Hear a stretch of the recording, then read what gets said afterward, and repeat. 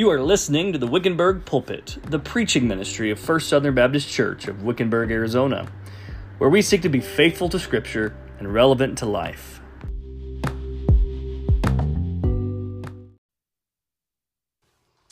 If you will, turn in your Bibles to Nehemiah chapter 6. Nehemiah chapter 6. As you are turning there, let me lead us in a word of prayer. Father, we are grateful to gather together as believers in the Lord Jesus, to come to sing your praises. Lord, as the song said a moment ago, Lord, we need you. Lord, we can do nothing apart from you. God, we need you every hour. And thank you, Lord, for your presence in our lives, for your mercy and your grace. Lord, I pray now, Lord, we thank you for your word, that you have revealed yourself to us, that we can know you, that we can know how to be saved, that we can know how you want us to live for your glory, because you have revealed that to us in the pages of Scripture. Lord, be with us now as we open up your word and grow in our knowledge of you and your glory. In Jesus' name, amen. Well, first off, let me say thank you to you as a church for the love that you showed me and my family by proxy. They were not here, but Pastor Appreciation Month, and we're grateful for you and all the gifts that you gave. One of the things that I enjoyed, and the secret's out, that Jess makes the best cinnamon rolls I think I've ever had. The only complaint that I have is that I've been here since May, and that's the first time I've had them. So, what's wrong about that? We've got to talk about that. So, no, we're very grateful for all of you and the love that you guys show us. We feel loved and appreciated and know that is reciprocated. But it was not the case for Charles Simeon in the 1700s. Charles Simeon was a man, he was born in 1759, and at the age of 22, one summer he preached at St. Edward's Church in Cambridge upon the leaving of their pastor. He was a young preacher, but fantastic preacher, could gather the crowd and preached with vibrancy. In November of that year, the pastor of Holy Trinity, Henry Thurand, died. And soon thereafter, the bishop, James York, appointed the young Simeon as his successor. Now, despite Simeon's giftedness as a young preacher, the people of Holy Trinity Church quickly arose in opposition to the bishop's choice. Their man of choice was the more experienced and politically savvy John Hammond. Now, the bishop would not budge in his selection of Simeon, but neither would the people of the church. So, exercising their prerogative as a congregation, the people hired Hammond as their afternoon lecturer. And what happened is now, just to give you a little bit of history, back then, church pews had doors on them that you could lock. You could unlock and lock. They were your pew. You paid for that pew. And so if you ever hear in a Baptist church, hey, you're sitting in my pew, well, that actually has some history. You actually did have a pew, but what happened was, in this particular church, the parishioners who owned the pews would lock them. And so that those who wanted to go hear Charles Simeon preach, either Charles Simeon had to pay to rent the pews, or they would just have to stand. They did not want anybody sitting down listening to Charles Simeon. And later on, Charles Simeon wanted to have a Sunday evening service. And after multiple attempts to do that, the church wardens locked the building altogether so they could not go inside. Now, this happened for 12 years. And for 12 years, what happened was that this afternoon lecturer, Hammond, left, and the congregation hired another lecturer named Butler Berry. And ultimately, in 1795, the people of Holy Trinity replaced Berry with their pastor of 12 years. Simeon was now the minister of Holy Trinity in name as well as in spirit. More than a decade of deep-seated opposition was over. For 12 years, Charles Simeon experienced opposition from the congregation, yet he endured. Now, I couldn't imagine being the pastor of a church where they locked me out so I couldn't preach. That would be a little odd, but that's what happened. For 12 years, he endured this opposition. We come to Nehemiah. In Nehemiah, we're looking at Nehemiah chapter 6. Here's Nehemiah, a man called by God to lead God's people to restore the broken walls of Jerusalem. Now remember that this isn't primarily about a building project. This isn't primarily just to rebuild Jerusalem. This is about restoring God's people for their rebellion. And ultimately it's because this tribe, this southern kingdom of Israel, Judah, is where we would get the Messiah. This is not so much about rebuilding a wall, but rebuilding the people of God so that we would get Jesus Christ. It's about rebuilding the kingdom so that we would see Jesus.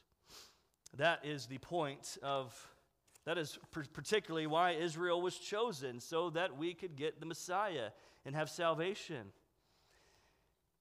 Let me read the text here and we'll dive in, beginning in verse 1. It says, "Now when it was reported to Sanballat, Tobiah, to Geshem the Arab, and to the rest of our enemies that I had rebuilt the wall, and that no breach remained in it, although at that time I had not set up doors in the gates, then Sanballat and Geshem sent a message to me saying, 'Come, let us meet together at Shepharim in the plain of Ono.' But they were planning to harm me. So I sent messengers to them, saying, 'I am doing a great work, and I cannot come down. Why should the work stop while I leave it and come down to you?' They sent messages to me 4 times in this manner, and I answered them in the same way. Then Sanballat sent a servant to me in the same manner a 5th time with an open letter in his hand. And it was written, 'It is reported among the nations, and Gashmu says that you and the Jews are planning to rebel. Therefore you are rebuilding the wall, and you are to be their king according to these reports. You have also appointed prophets to proclaim in Jerusalem concerning you, a king is in Judah. And now it will be reported to the king according to these reports. So come now, let us take counsel together.' Then I sent a message to him saying, 'Such things as you are saying have not been done, but you are inventing them in your own mind. For all of them were trying to frighten us, thinking they will become discouraged with the work and it will not be done. But now, O God, strengthen my hands.' When I entered the house of Shemaiah, the son of Deliah, son of Mehetabel," man, some of these words are tough, aren't they? "Who was confined at home, he said, 'Let us meet together in the house of God within the temple, and let us close the doors of the temple, for they're coming to kill you, and they are coming to kill you at night.' But I said, 'Should a man like me flee? And could one such as I go into the temple to save his life? I will not go in.' Then I perceived that surely God had not sent him, but he uttered his prophecy against me because Tobiah and Sanballat had hired him. He was hired for this reason, that I might become frightened and act accordingly in sin, so that they might have an evil report in order that they could reproach me. Remember, O God, Tobiah and Sanballat according to these works of theirs, and also Noadiah the prophetess and the rest of the prophets who were trying to frighten me." When we look at this passage now, and going back, we get introduced to Sanballat and Tobiah in chapter 2. They were displeased with Nehemiah that someone was just coming to seek the welfare of Israel. We see them again in chapter 4 where they begin hurling insults and mocking jokes and escalating to threatening murder. Now in chapter 5 we get a break from these guys, but internal conflict happens among the people of God. Now Nehemiah navigates the internal division and they continue to build. And in Nehemiah 6, the wall is practically built, minus a couple of doors and gates. And then in verse 1, we see Sanballat and Tobiah and Geshem and the rest of their enemies again. They find out that the wall has been rebuilt. Now, before we get to these guys and talk about this passage, I want us to go down to verse 15. We're not going to talk about this verse really until next week, but I want us to look at it. Verse 15 here it says, "So the wall was completed on the 25th month of Elul in 52 days.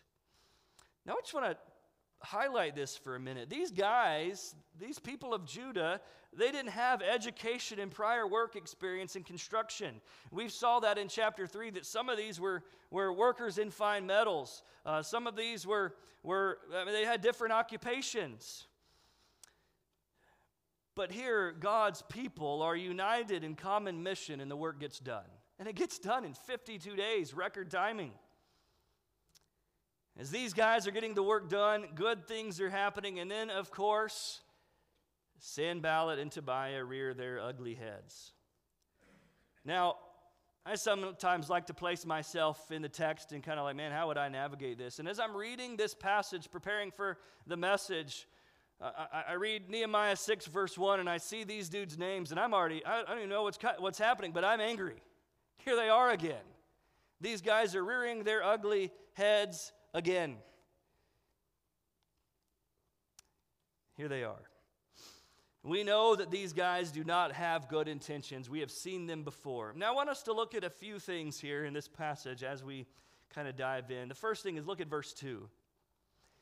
So we see that they have said, hey, let's have a meeting. And we see their intent. It says, behold, they were planning to harm me.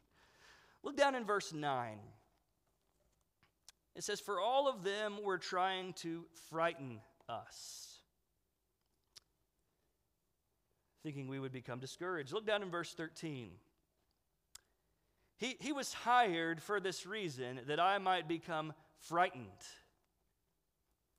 Look down in verse 14. And Noadiah and the prophetess and the rest of their prophets were trying to frighten me. Do you see a theme here? There is the theme of fear. That they were trying to frighten Nehemiah and the people of God and attempts to discourage them from finishing the work. We've seen them try a lot of other strategies, from mocking, from insulting, and even threatening to kill them. And that has not worked, so now they are simply trying to scare them out of obedience to the mission that God had called them to do. The main point of this passage here is that we must not allow opposition to frighten and discourage us, but we must be faithful to the mission. And the first point I'd like us to make from the text here is that in order to walk in faithfulness and not fear, we must not be distracted from God's mission. As this story goes, we see these men show up, Sanballat, Tobiah, and they hear of this report that the walls mostly rebuilt. And they send a message saying, hey, come let us meet together. Let's have a meeting. Now, we don't really get any details of what they were wanting to talk about or whatnot. But the text says that Nehemiah says they were intending to harm me. Now, I don't think Nehemiah had some sort of prophetic knowledge that this was going to happen. And maybe he's writing afterwards. Maybe he found out that this was their purpose. But I think Nehemiah just knows these guys.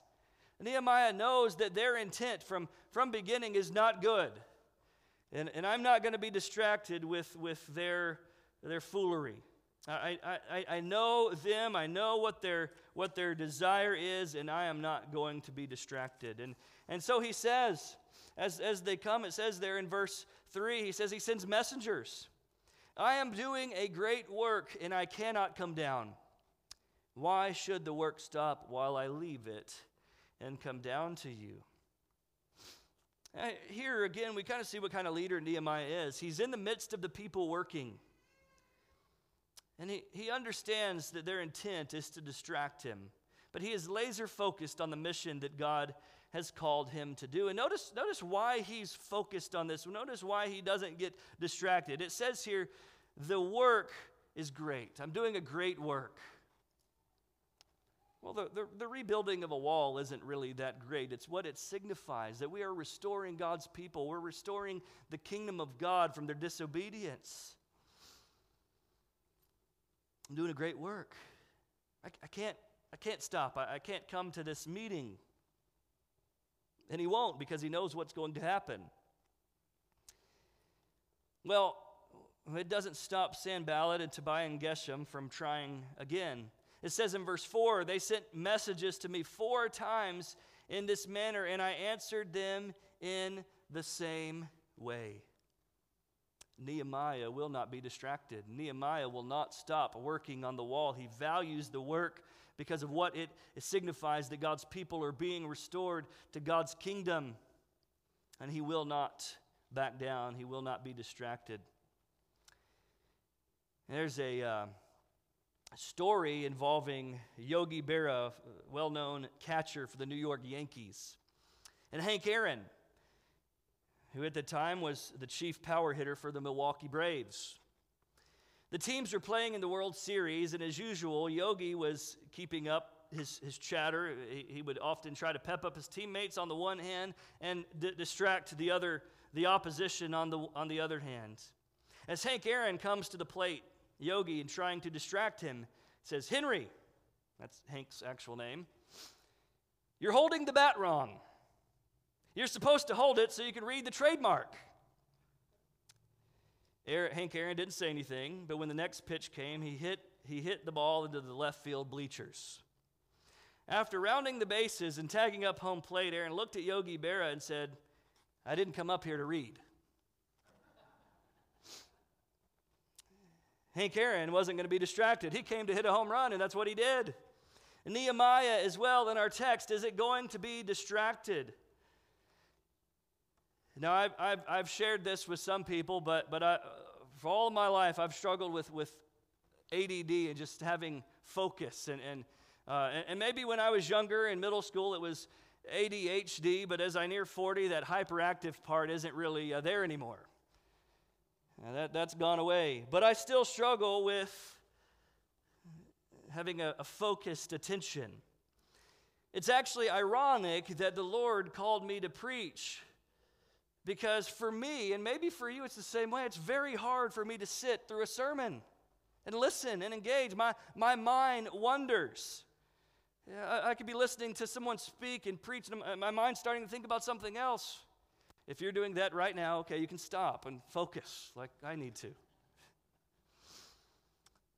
It's a struggle in prayer. I'm often praying to the Lord, and then maybe, okay, what's for lunch later on? It is hard to focus. And I love to read, and I read books, and I'll start a book, and then something else pops into my mind, another topic that I want to read about, so I go start opening another book. I put the bookmark in there, and then I want to explore something else, and then all of a sudden I've got 37 unread books with bookmarks in them that I haven't finished a single one. It's a problem of being distracted. Now, Nehemiah didn't struggle with that. He was focused. He was determined, and he wasn't going to be distracted from what God was calling him to do. Now listen, we may not be building a wall, but we're in the same work as Nehemiah as building God's kingdom. Ours isn't through rebuilding a city or a temple or a wall, but our responsibility as we build the kingdom of God is through making disciples of all nations through the proclamation of the gospel. Now listen, even if we don't have a Sanballat or a Tobiah trying to distract us, there are many good things in our lives that are not the ultimate thing. I want to tell you that Sunday night, after our prayer time together, I was more encouraged than ever. I heard people praying for lost people. I heard people praying for believers going through difficult times to seek the Lord and depend on Him. What I heard Sunday night was a group of believers laser focused on the mission that God has called us to do and pleading for God to work. In the realm of the Great Commission, God has called you to specifically reach people within your sphere of influence. Even if you're wondering what that is and maybe you can't come up with it, start somewhere. Think of one person in your life who you know is lost. Maybe you've been afraid to talk to that person. Maybe you're nervous to share Christ with them. And we may know one person we need to share the gospel with. We may know exactly what God has called us to do, but we easily allow other distractions in our life to keep us from obedience. Church, there's always something that demands our attention, always someone who needs help, always something at home that needs to be cleaned, always somewhere where you need to go or an errand to run. There's always something to do. And these things that keep us busy can quickly keep us from doing the ultimate thing that God has commanded us to do. So think about that one person that may be in your mind right now that doesn't know the Lord. And if they're local, give that person a call. Set up a coffee date or lunch or invite them over for dinner. Find out where they are with the Lord and share the gospel with them. Maybe it's a family member, or maybe it's the store clerk. Maybe it's a neighbor. But don't let worldly distractions keep you from obedience to the Great Commission. Maybe they're not local. Maybe it's a friend that you know, a family member that lives in another state. Well, give them a phone call. Give them a phone call and say, man, I just really need to share this with you. If we're going to be obedient, then we have to do so with intentionality and not be distracted. Nehemiah didn't let distraction get at him because he saw the value of the work. This work is great. And what work is greater than sharing Jesus Christ with those who don't know him? May we be faithful and not be distracted. Number 2, in order to walk in faithfulness and not fear, we must humbly depend on God. And after this 4th time of rejection, they weren't satisfied, so they sent a letter to him. This 5th time they come to him. And it has all kinds of false accusations in it. He says it's reported that the reason you're rebuilding is because you plan to rebel. Well, that's not true. That's not their intent. And we know that's not true. He says, on top of that, you want to be their king. But no, that's not true either. And because you want to be the king, we've heard that you have appointed prophets to proclaim in Jerusalem concerning you that a king is in Judah. What would happen if someone did want to be king? They would appoint prophets essentially as their campaign managers. Say, hey, we've got a new king. This is going to be our king. Well, none of those things are true about Nehemiah or the people of Judah. And it says here in the text, it says right here, he sends a message in verse 8. He says, such things as you were saying have not been done, but you are inventing them in your own mind. Criticism and false accusations are tough. It's hard to shake off. Even when you know the truth, when people begin spreading rumors and lies, it's terrible. This is why even in 1 Timothy 5, as we talk about elders, it says, do not receive an accusation against an elder except on the basis of 2 or 3 witnesses. That passage tells me that although it's hard to fathom, there are people that will make false accusations against the people of God, and man, that is hard to endure. I think I'd rather someone just punch me in the face than to say something untrue about me. My mom used to say, sticks and stones may break my bones, but words can never hurt me. Now, I love my mom, but that's a lie. Words have the power to hurt. Untrue words can tear down a minister of the gospel. Turn with me to the New Testament in James chapter 3. James chapter 3. In James 3, he begins to talk about how teachers, because they use words and they teach with words, they will be held by a stricter judgment because words have power. And then down in James 3, in the second half of verse 5, it says, and so also the tongue is a small part of the body, yet it boasts of great things. See how great a forest is set aflame by such a small fire. And the tongue is the fire, the very world of iniquity. The tongue is set among our members as that which defiles the entire body and sets on fire the course of our life and is set on fire by hell. It says, for every species of beasts and birds, of reptiles and creatures of the sea is tamed and has been tamed by the human race. But no one can tame the tongue. It is a restless evil and full of deadly poison. With it we bless our Lord and Father, and with it we curse men who have been made in the likeness of God. From the same mouth come blessing and cursing. My brethren, these things ought not to be this way.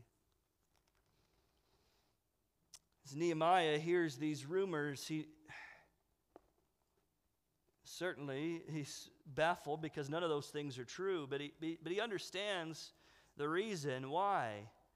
For all of them were trying to frighten us, thinking they will become discouraged with the work, and it will not be done. False accusations certainly can be discouraging. They're tough to deal with. But look what Nehemiah does. He doesn't stop working. He doesn't go get even and say something untrue about Sanballat and Tobiah. It says there in verse 9 at the end, but now, O God, strengthen my hands. What Nehemiah does is pray. In praying for his hands to be strengthened, he's also praying for his heart to be strengthened as well. God, help me to endure these attacks and depend on your strength to get through.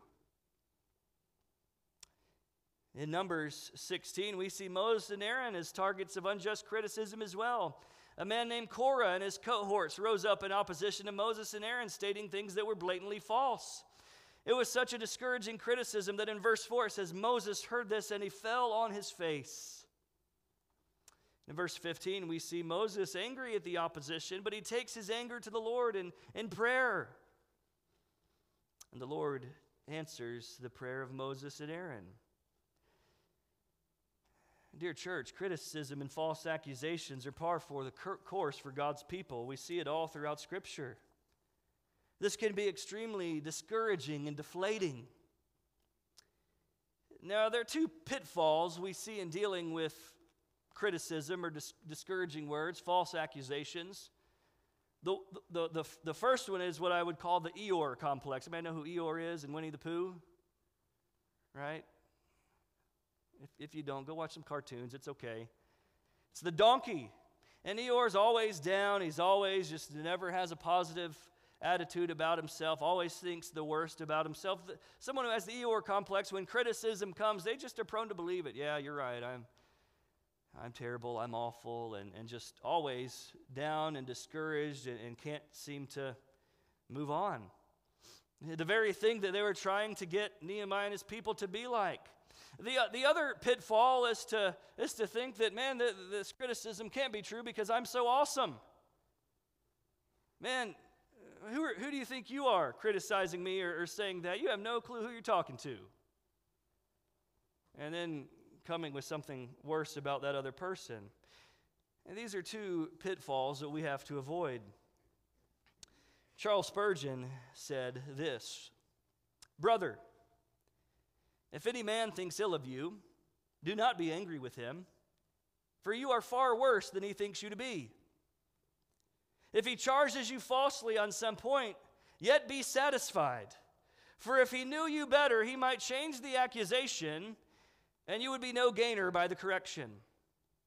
If you have a moral portrait painted, and it is ugly, be satisfied, for it only needs a few blacker touches, and it would be steer near the truth. And we are a sinful people. People may say things bad about us, but the Word of God tells us that prior to Christ, we are dead in our trespasses and sins. We are, by our nature, walking according to the prince and power of the air. What can be worse than that? What can be worse of God's pronouncement on us before we met Jesus? Nothing. Joel Beek, prominent pastor and author, shared a story in a book that he wrote where it says one time he had an elder in the church who strongly opposed his preaching and began spreading rumors about him that was severely damaging and spreading through other denominational churches. And when that had happened, he was pacing back and forth in anger in his office, and he pulled a book off his bookshelf and read something like this. He said, if you ever felt angry when a false rumor was spread about you by a critic, stop and consider. You really ought to be praising God that your enemy doesn't know how bad you really are. In fact, the rumor is not as bad as who you are in the depths of your heart. Listen, what is worse that can be said about any one of us? That we were sinners deserving of an eternity in hell. Yet God has already remedied that problem with the gospel of Jesus Christ. So what other darts can be hurled at you that's worse than that Christ has already solved? Words can be hurtful. But when those words come, we must pray to God to strengthen us for the work that He's called us to do. Don't let false accusation and criticism keep you from being faithful to what God has called you to do. When you get criticized, what's your natural tendency? To believe the criticism and have an Eeyore complex and get discouraged, or to think too highly of yourself and get angry when criticized? Neither response is biblical or right, but we must go to the Lord and pray for strength.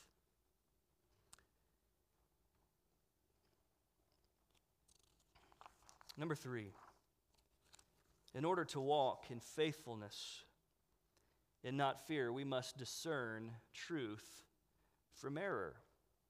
And it doesn't seem like Nehemiah can catch a break at all.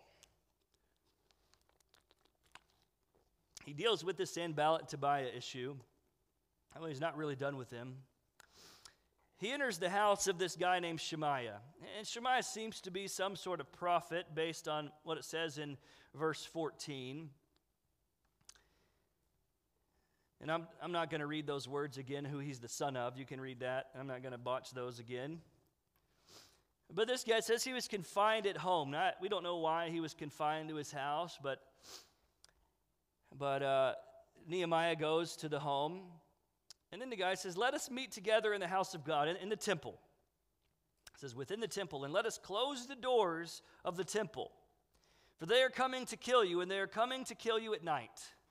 Now, at first glance, this looks like a good thing. Hey, Nehemiah, they're after you. They are coming to kill you. Well, that's believable. They've already tried that. Hey, let's find a safe place.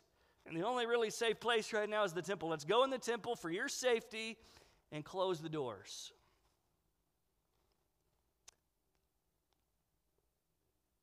But Nehemiah perceives that they are not of God. Verse 11, should a man like me flee? And could one such as I go into the temple to save his life? I will not go in. See, Nehemiah knew the word of God. Nehemiah was discerning and could discern what was really happening here. Yeah, this seems like this guy's trying to be concerned for my safety, but he's telling me, someone who's not a priest, to go into the temple. Now, in the Old Testament, the only people that could enter into the temple building were priests.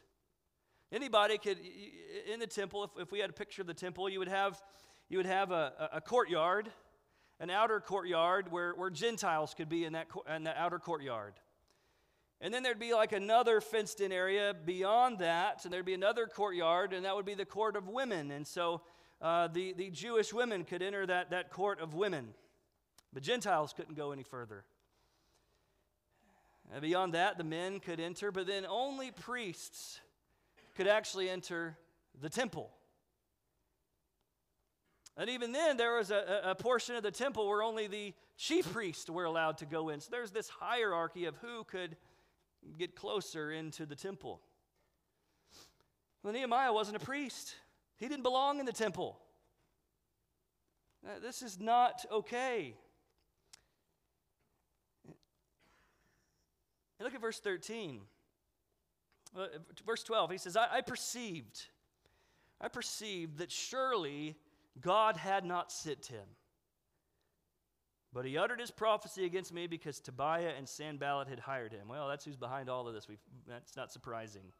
It says he was hired for this reason, that I might become frightened and act accordingly and sin. Because it would have been sin to him to enter the temple. so that they might have an evil report in order they may reproach me. They weren't concerned for Nehemiah's safety. They were trying to trap him. Oh, Nehemiah, just go in the temple. You'll be safe there.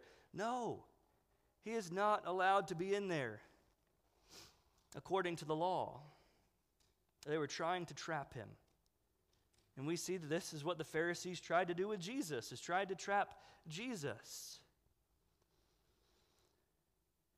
And Nehemiah discerned that this was not from God. It's contrary to God's word. He realizes who's behind it after all. And he was able to be discerning because he knew the word. He knew that he was not allowed to go in the temple. This is why, church, we have to know our Bibles. If someone ever said to us, well, I believe God wants you to do X. Well, what does the Bible say? We've got to be discerning. Now, God doesn't speak in an audible voice, but I do believe that the Spirit works in our hearts at some level to give us certain impressions. But if someone approached you and said, hey, brother, Lord's really just put this on my heart that, you need to consider being an elder or a deacon. Well, that's good, but that's a lot different than, hey, God told me you're going to be an elder. God told me you're going to be a deacon. Hey, God told me X. Well, that's all well and good, but what does the Scripture say? What does the Bible say? There was a pastor in Georgia I heard on occasion, and he shared the story. His wife had passed away of cancer, and so he was a single pastor, not by his choice. And his wife had passed away, but this woman comes into his office. Says, I believe God wants us to get married. He says, well, there's a couple of problems with that. The first, God hasn't told me that. And the second problem is your husband. She was still married. This was a problem. And he got out of there. He said, I got out of my office as quick as I could because this was not a good situation. And Nehemiah was discerning.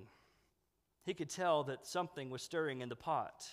So they were hired for this reason, that I might become frightened and act accordingly in sin. They were trying to get him to sin so they could trap him. And apparently there were others that were seeming to do this, as it says there in verse 14.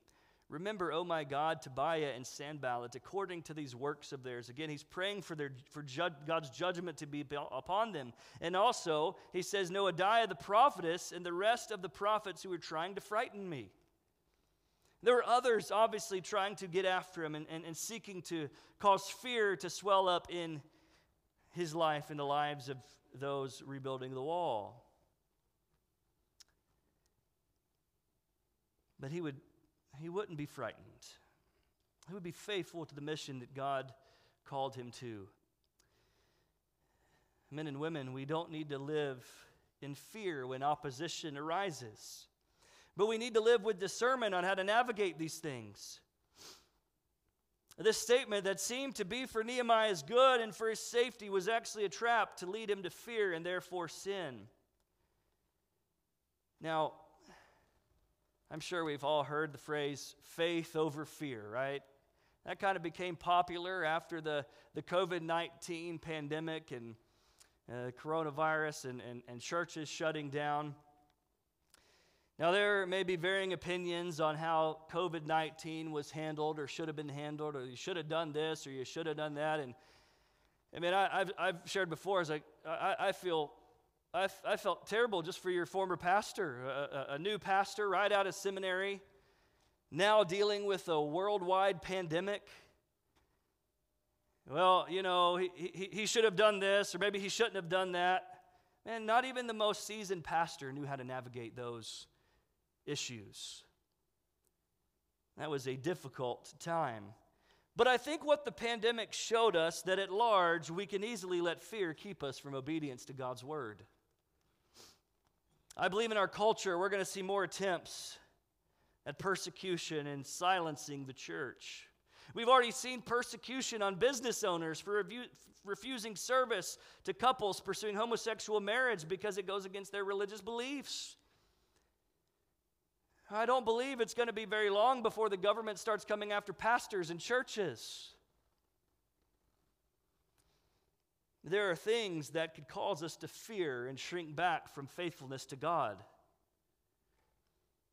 But dear church, we will not allow fear to be in the driver's seat of our lives, but we will use discernment and remain faithful to the mission that God has called us to. And dear church, we are called to the mission of kingdom restoration as well. We aren't doing that through rebuilding walls, but through gospel proclamation.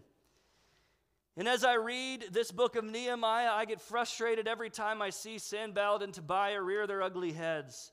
Nehemiah is continuously facing opposition, but he's determined to keep working because he sees the value of the work and he won't be distracted. Even as he fights these false accusations and words do hurt, he prays for God's strength to keep going. And as another threat comes again, he uses discernment and knows that what is being asked is contrary to God's word. Dear church, all of this requires us to be in constant dependence upon God, seeking to be faithful to his mission and not allowing anything to keep us from faithfulness. Now, I've been encouraged. I know that this church has gone through quite a bit over the last couple of years, and I believe that we're enjoying a season of relative peace and unity, and things are going quite well. But I don't want us to be naive. What we see in Nehemiah seems to be a pattern. When things start going well, problems are on the horizon. We need to be wise and discerning in what's a real issue that needs to be addressed or what something is that's seeking to distract us from faithfulness.